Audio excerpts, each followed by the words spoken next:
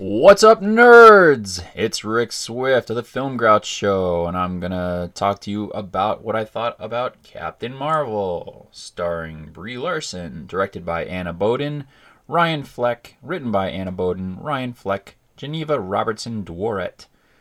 The cast again is Brie Larson, Jude Law, Ben Mendelsohn, and Samuel L. Jackson. Talking about the cast a little bit here, the cast is played. You have Samuel L. Jackson playing Nick Fury, but it's almost really voiceover work because a much younger person is a stand-in for the CGI effect of having a young Nick Fury. But anyway, my Swift shot, I'll read the Swift shot, and then I'll give you my overall take of the film. So I look forward to watching the real Captain Marvel next month, Shazam. I wasn't thrilled with the third-wave feminism being shoved down my throat by a character with the personality of a space slug. What was more infuriating is the fact that she was played by an Academy Award-winning phenomenon such as Brie Larson. Now, I didn't see Room, but Madison reviewed that one, and that was when she first heard about Brie Larson, and obviously she won the Academy Award for that.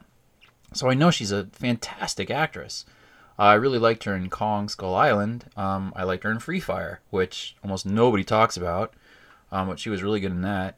But this movie just didn't really challenge her, and she just kind of was there, just kind of like, here I am, I'm Captain Marvel. Okay, I'm Veers, or I'm Carol Danvers, or whatever. So anyway, they took a really cool character, and they made her really lame for me. So the movie was like really good in some spots, but just terrible, just almost unwatchable in some other spots. And I just wanted a lot more from a Marvel Cinematic Universe movie. And to give you an idea, one of my friends, my other critic friends, he's a giant fan of the DC Universe, and I'm a giant fan of the Marvel Universe, and he said he really liked this one. And he did not like Wonder Woman, and I really liked Wonder Woman, and I didn't care for this one so much. I did give it a rank of doable. It was really between meh and doable, which would really be like a 2.5 stars. I kind of feel like this film was shoehorned into the fabric of like a lot better films. Like you have some really great films in the MCU. You have the major Avengers. You have Captain America, Thor. You have even Hulk and Iron Man. Obviously, Iron Man, the first one. But I just felt like Carol Danvers was really void of any personality. If they were going for some kind of big transformation from Veers to Carol Danvers, I didn't notice it. And I read in the production notes that Brie Larson said that she felt like she was playing two characters. I did not get that at all, and I challenge anybody to show me that she really challenged herself and played more than one character in this film, because I didn't see it at all. I mean, she has a realization, a revelation moment where she's like, oh, bing, something that she's been told is not what she thinks she knows, and then it kind of shifts her motivation, but it doesn't really shift who she is. So here's a quick disclaimer. I only know about Captain Marvel from playing Marvel RPG and from playing Ultimate Alliance 2 on Xbox. With Marvel RPG, she was this black chick who looked a lot like Jackie Brown, and she was like straight out of the 70s with this crazy hair, and she wore like a white and a black outfit. And then in Ultimate Alliance 2, she was a white chick who pretty much looks like she looks in the movie now. So I guess that's Carol Danvers. And she's really powerful. So once you unlock that character, you're going to win the game. So anyway, Veers, as we first know that her name is, she's an elite Kree Star Force warrior. And she's kind of unable to escape her past, but she's kind of like always in an amnesiac state, like 50 First Dates. Not quite that extreme, obviously. But she keeps having nightmares of something that happened to her that kind of developed who she is, and she's dealing with this, and it causes her rage or something, and she can never control herself. And she's got this mentor, her Kree mentor, Yon-Rogg, who's played by Jude Law. Interestingly enough, I found out that Jude Law's dad is a huge fan of Captain Marvel, going back to when it was a dude, and he's always liked the character, so he was really thrilled that Jude Law got to be in this movie and everything. And of course, Jude Law was thrilled to be in this movie. But he's trying to work with her to hone her instinct and control her powers so that she can learn to fight with her fists and not with her, her photon blast or whatever they are. Again, because Veers' past, it kind of plagues her constantly. She doesn't really know what's going on, so she reaches out to this thing called the Supreme Intelligence, which is like an AI thing in the Kree universe. And it's like all the known knowledge that has been gathered by the Kree and put into this avatar called the Supreme Intelligence. And it shows up as, it shows itself as different things to different people. So she sees, I put in my review, she sees Annette Bening. Well, she sees a woman who looks like Annette Bening. She doesn't even know who she is. She's just like, I don't know who you are. You're part of my past, and that would be really cool if I knew who you were, because this is like a big moment in the Kree world that you see the Avatar, and you're not even supposed to tell anybody who you see in the Avatar because it's like super secret or something because it's too personal. So they go on a mission, the Kree Star Force. They go on this mission to retrieve a spy who has infiltrated the Skrulls, which is pretty tricky to do because the Skrulls are shapeshifters. If you're not familiar with the Skrull, we've been waiting for years for the Skrulls to be introduced into the MCU, and they finally are. And I gotta admit, the special effects for the Skrulls, transformation, everything like that was handled really well by ILM, Industrial Light and Magic Force. Once she's on this mission with the rest of her Star Force people, by the way, there's some really cool characters in that. They had almost more personality than she had, and in some ways you got more of a sense of who they were, which they didn't have a lot to work with. But they are on the mission, and they're supposed to be getting the spy, and then there's a double cross and a trick, and eventually everything goes to hell, and Veers, again, Veers is what they call her, Veers gets taken prisoner by the Skrulls, and it's this guy Talos, who is played wonderfully by Ben Mendelsohn. I mean, I would not expect anything else from Ben Mendelsohn because he's a master thespian. But he plays Talos, and they kind of dig around in Veers' head, and they're seeing her past, which is interesting because she doesn't even really know her past, or she does, and that's where I get really confused in this movie. Does she know that she's a freaking human or not? Because if she knows that she's a human, then all of her origin would make a little bit more sense to me, that she knows who she is, but they make this big point of proving that she doesn't know who she is and that she doesn't know that she's human. So is she human after all? I mean, I don't know. So if you go with the assumption that she's human and she knows that she's human and she knows about her past, then all of her actions in the movie make sense. If you go under the assumption that she has no clue about her human past, then how she navigates around Earth makes absolutely no sense. Her character is just kind of so matter-of-fact about navigating Earth in the 90s that it becomes beyond parody. It doesn't make any sense to me. Like, she knows how to use Alta Vista. She knows how to go to the internet cafe and stuff like that. I mean, granted, she's highly skilled and intelligent and trained and all that stuff, so she would probably be able to figure that out, but we don't kind of get that sense. We just kind of see her walking around like she just owns the fucking place. I said that her character was emotionally dyslexic. It was like she was so locked on to being human at times that she might as well have been a Skrull infiltrator. But then there were also times where we're supposed to see her as this fish out of water who's like an alien on an alien planet, and it was just really not handled well, if you ask me. And I guess you are asking me because you're listening to this shit. And the whole movie was like that.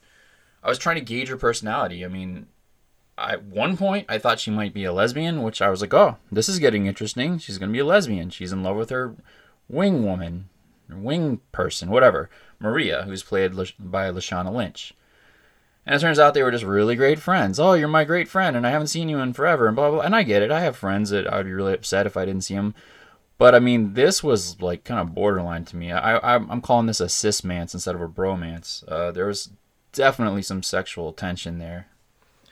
Anyway, so she meets young Nick Fury, again played by Samuel Jackson, and they form a kind of a reluctant partnership to get to the bottom of the Skrull plans on the Earth and see what the hell's going on with that. And Nick Fury rolls with the punches pretty easily. He's just kind of like matter of fact. Okay, I'll be your friend. Okay, we'll do this. Okay, aliens exist. Okay. Granted, he has a little bit more depth to that, what's going on there, but his outward persona is that he's very accommodating to her. And of course, they had to put in young Coulson, Clark Gregg, as the rookie, because they have to tie everything back into the Agents of S.H.I.E.L.D.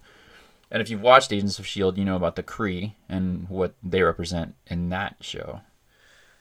So the film moves along, and we're supposed to see that everything is this hilarious banter between Nick Fury and Carol Danvers, and it's so forced, it's so lame. I swear to God, it's like DC writers got involved. Seriously. Oh, and there was also some, I don't know. Maybe I'm reading into it, but I felt like there was some Palestinian propaganda in there and some anti-wall bullshit too, where they kind of are terrorist sympathizers in a way. When everything plays out in the film, you'll see what I'm talking about.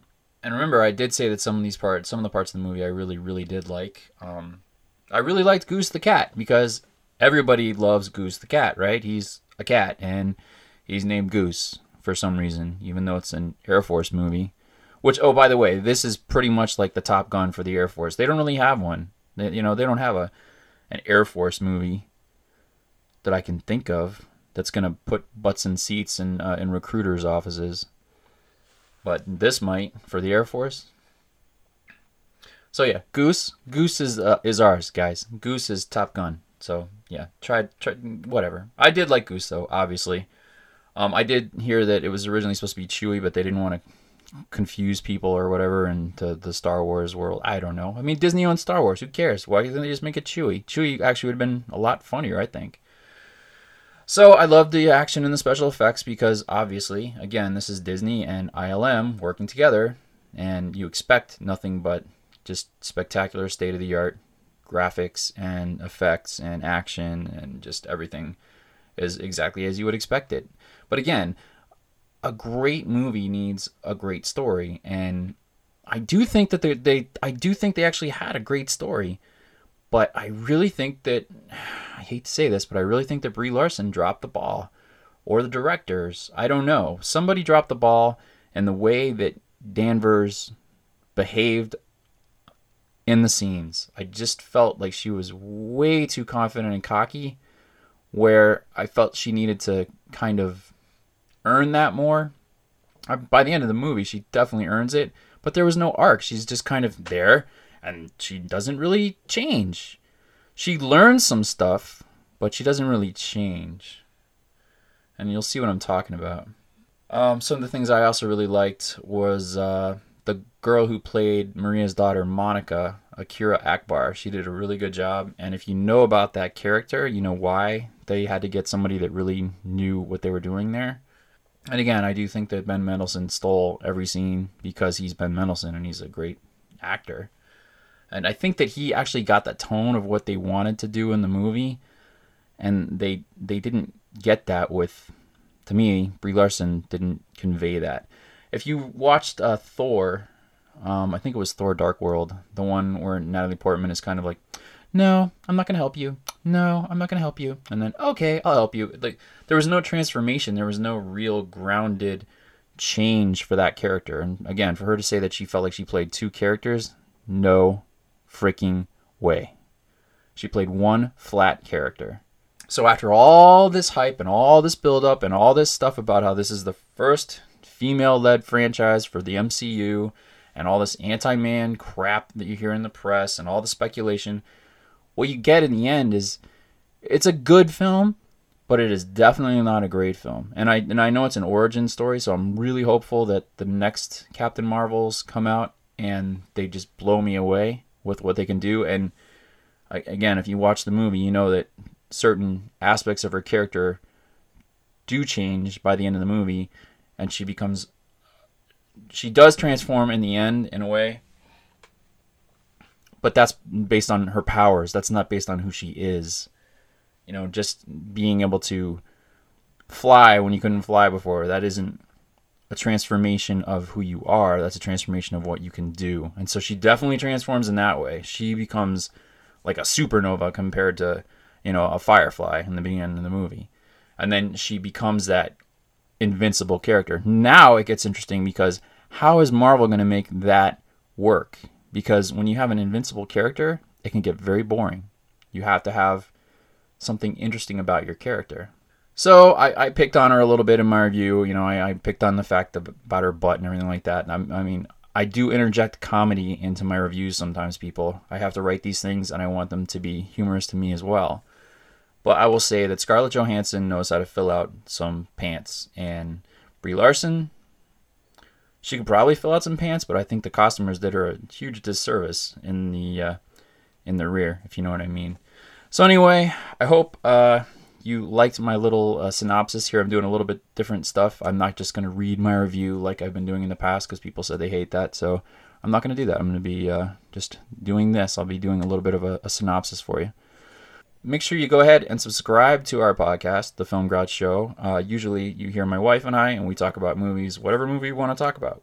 We have the He Picks, She Picks. And right now we are on He Pick, and next podcast we're going to have a She Pick from my wife. And we just talk about movies that we love and different pop culture things, and how it all ties in together with what's going on in the world and all that good stuff. So hopefully you will like my review. You will comment on my review. Even if you don't like it, I don't care. As long as you comment and you stay on topic, I don't care what you say. I'll let it through. You can call me the biggest shitbag in the world. I don't care. As long as it's on topic. Say something about the review, why I'm a shitbag. I don't care. All right. Thank you very much. This has been Rick Swift.